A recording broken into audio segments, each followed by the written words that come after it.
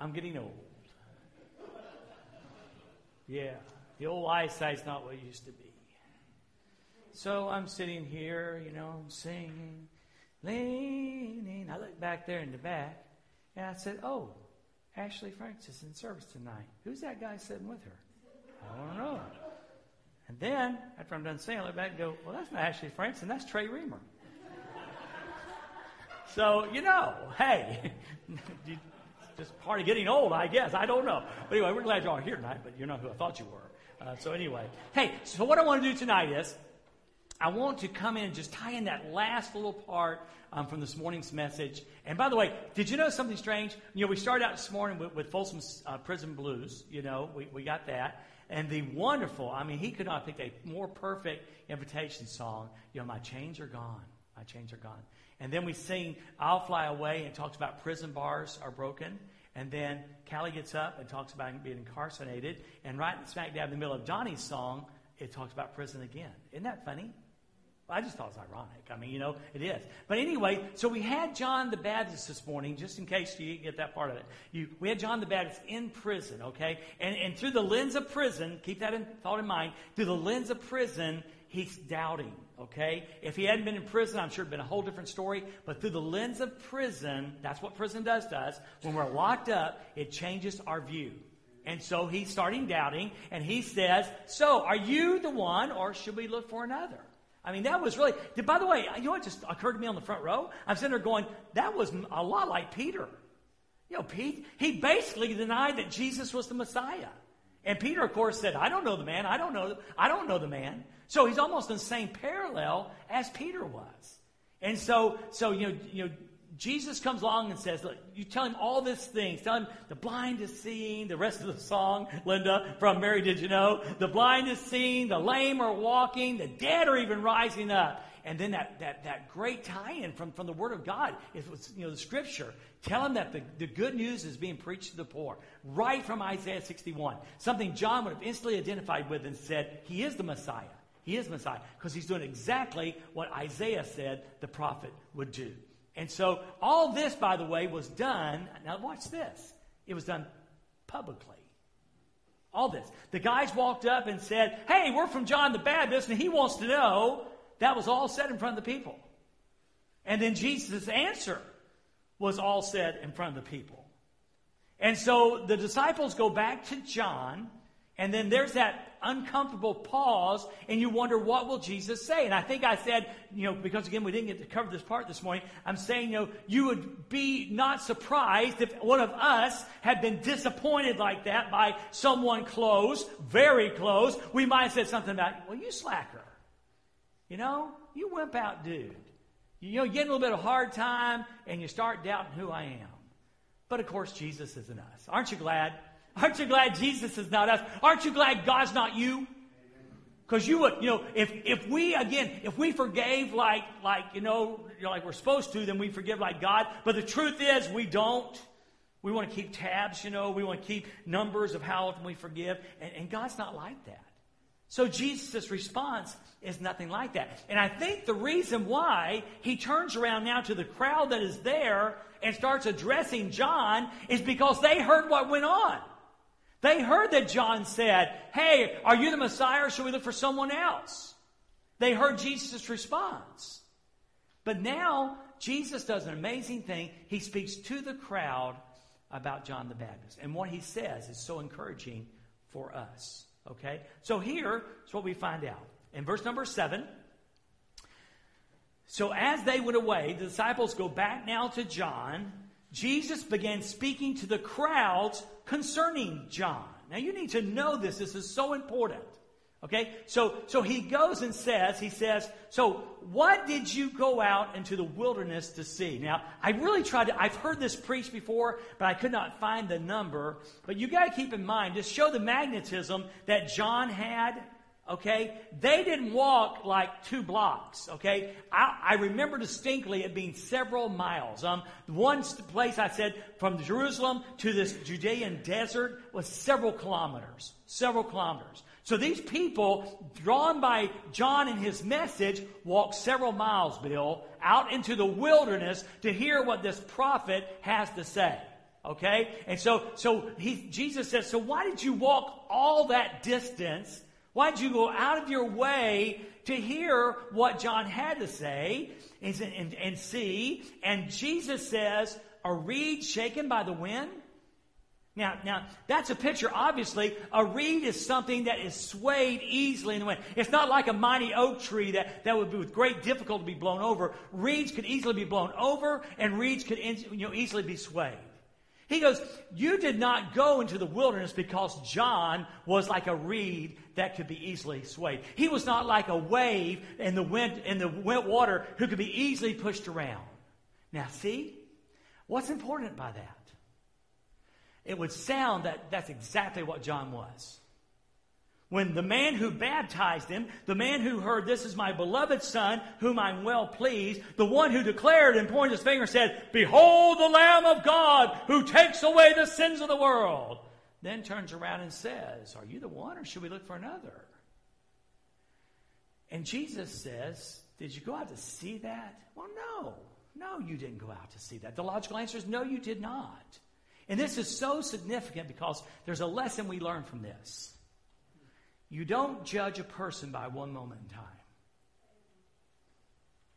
You don't judge a person by one moment in time. Through the lens of prison, did John have doubts about Jesus? Yes, he did. Does that mean we pick up John and throw him in the garbage heap because he did? Well, let me just tell you something. If that's your theology and that's your thought process, you're going to be pretty lonely because everyone you know is going to be in the dump along with yourself. We've got to not judge people by one moment in time. The tendency is to do that because we have no problem judging and lots of problems forgiving. We have no problem judging, lots of problems forgiving. So when he says this, he wants them to know. The implied answer is, well, no, we didn't go see a reed. We didn't go see some wishy-washy preacher. We went to see a rock. And that was John. And then may I say, then Jesus is saying, he's implying he's still that rock. One moment in time does not change who he is and does not change who you are. And then he goes on in verse number 8. What then did you go out to see? Did you go out to see a man dressed in soft clothing? Behold, those who wear soft clothing are in king's houses. So again, this implies people who are people pleasers. Well, Jesus is fine. Did you go out to see a man who was a king pleaser? Did you go out in the wilderness to see a man who would easily compromise? And the answer is no. In fact, John's not in the king's house. He's in the king's prison for telling the king that what he is doing is wrong. So once again, Jesus affirms John in saying he's not a compromiser. Again, don't judge a man by one moment in time. He's not a compromiser. He's still rock solid. Then in verse number 9 and 10, Jesus tricks him a little bit and says, so what then did you go out to see? A prophet? And the answer's yes. I tell you, he says, and more than a prophet. Now, you understand something. Bill, I hadn't thought about this before. We've said this recently in a sermon, and y'all, students, you need to know this, that when Malachi ended, there were 400 years. Allie, 4 centuries of silence. You know, has your mom ever been quiet when you messed up? She gives you the silent treatment. Yeah, we parents do that. I do it to her all the time. She knows when I ain't talking, I'm mad. You know? Well, God wasn't mad, okay? But for 400 years, he didn't talk. 400 years. No prophets for 400 years. And here comes, finally, at the right time, John the Baptist, the first prophet in 400 years. And God uses him to speak. So when Jesus said, what then did you go out to see? A prophet? The answer is yes. In fact, not only the prophet, the first prophet in 400 years. But even more than that, Jesus said, This is he of whom is written, Behold, I send my messenger before your face, who will prepare your way before you. So he's going to be in the prophetic forerunner of Christ. Now listen. Was John the forerunner of Christ? Was John's job to say, this is the Christ? Did that change in his failure? No. John was the forerunner before his failure, and John was the forerunner after his failure. You need to know that. Because we all fail, and some of you have fallen so well that you say, God could never use me. Really? Is he not the God who takes broken shards and makes pots again? Is he not the God who can take a lump of clay as it forms defective, and so he takes it and remakes it, puts it back on the wheel, and then remakes it? And the answer is yes. John was the forerunner before his doubt. John is the forerunner after his doubt. He may be incarcerated in the king's prison, but he's still the forerunner. And don't let failure dictate. Didn't you say this? Don't let someone else's failure or our failure, either one, dictate who we are. We got to be what God says we are. And God said John was the forerunner, and that didn't change because he had doubts in prison. Pretty amazing. He says, truly I say to you, among those born of women, there has arisen no one greater than John the Baptist. What an affirmation. After this big doubting deal, in fact, by the way, going back to Peter, I don't know the man. So did God take Peter and throw him in the garbage dump? No. Hey, Peter, feed my sheep, feed my lambs, feed my sheep. And Peter became the guy that God used on the day of Pentecost when the Holy Spirit fell and he preached and 5,000 were saved. It was the guy who failed. It was Peter. And now Jesus does the same thing for John and says there's no one greater than John, than those born among men. And, the failure, this is the last big one you need to hear. The failure did not change Jesus' mind about John. And your failure will not change God's mind about you. You need to know that. You need to know that. You need to write that one down. Failure did not change Jesus' mind about John, and failure will not change God's mind about you. And then he closes with something that is kind of paradoxical. Yet the one who is least in the kingdom of heaven is greater than he. What? There's no one greater born among women, and yet the least in the kingdom of heaven is greater than that? What's Jesus saying? I mean, most of us go, well, I'm no John the Baptist, Well, here's the deal.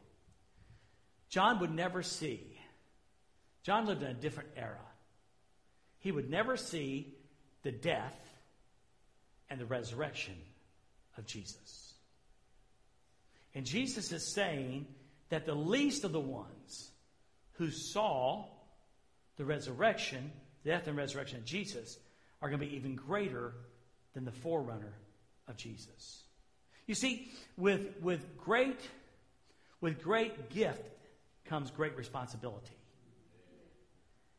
And Jesus is looking forward, and he's able to see the ones who are going to believe in him after the resurrection and realize that this is an incredible gift, and they have to use that gift. Like John used his preaching before, now those who know Jesus Christ resurrected needs to be faithful in sharing the good news.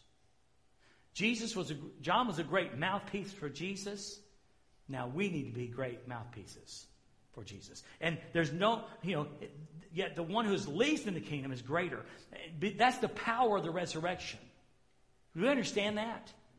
I mean, the cross is we can't sing enough about it and talk enough about it. But it is the resurrection that affirms that the guy who died on the cross was who he said he was.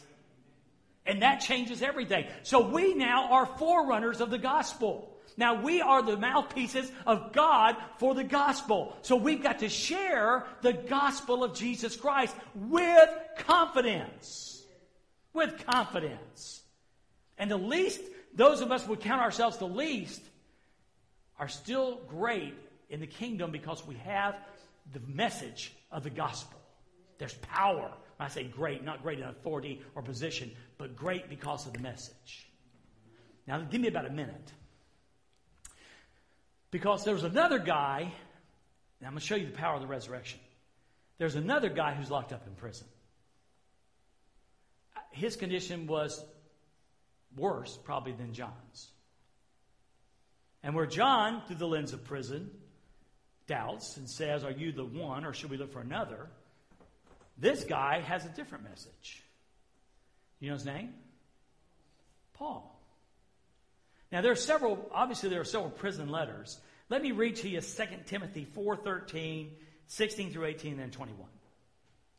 This is Paul speaking from prison. And the difference is, I think, the resurrected Christ. I mean, we need to worship and celebrate the Christ for the resurrection every single day. Because again, it's the resurrection that sets him apart from it, proves and sets him apart from everybody else. Lots of people died on crosses.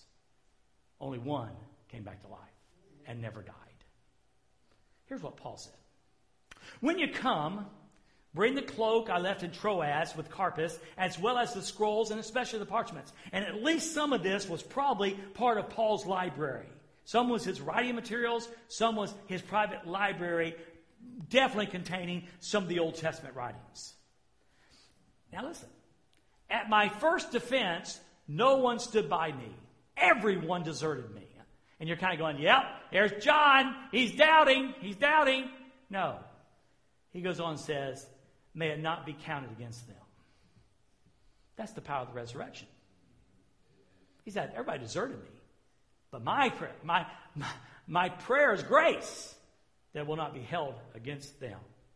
But the Lord stood with me and strengthened me so I might fully preach the word and all the Gentiles might hear it. So I was rescued from the lion's mouth. The Lord will rescue me from every evil work and will bring me safely unto his heavenly kingdom. Paul knew he'd probably die. But he also knew that God was going to safely deliver him into his heavenly kingdom. What's the big difference? It's being on the other side of the resurrection. Where we are. Where we are. That's where we live. We don't live. Everybody says, oh, what it'd be like to live and walk with Jesus. Oh, that'd been great. But isn't it awesome that we look back in history and see the resurrected Christ print? Wow, what authority, what power, what proof. What proof. The Lord will rescue me from every evil work and will bring me safely into his heavenly kingdom. To him be glory forever and ever. Amen. Wow. And then there's that verse 21. Wiersbe writes about this, and it's just always stayed with me. Chuck Swindoll wrote a book entitled Come Before Winter. Later on in verse 21, Paul goes on and talks a little bit more. And here's what he says. And by the way, come before winter. You know why Paul said that? He knew before spring he would be dead. He knew that the executioner's axe was coming. And he knew you better come before winter because by spring I'm going to be dead. Didn't shake him. Didn't rattle him. For he said, I know whom I believe in. And I'm positive he's going to see it through to completion. So isn't it good to know that Jesus, rather than putting John down and pushing him down, lifted him up and never changed his mind about his cousin John and take it home, just like God will never change his mind about you. Amen? Amen. Let's pray.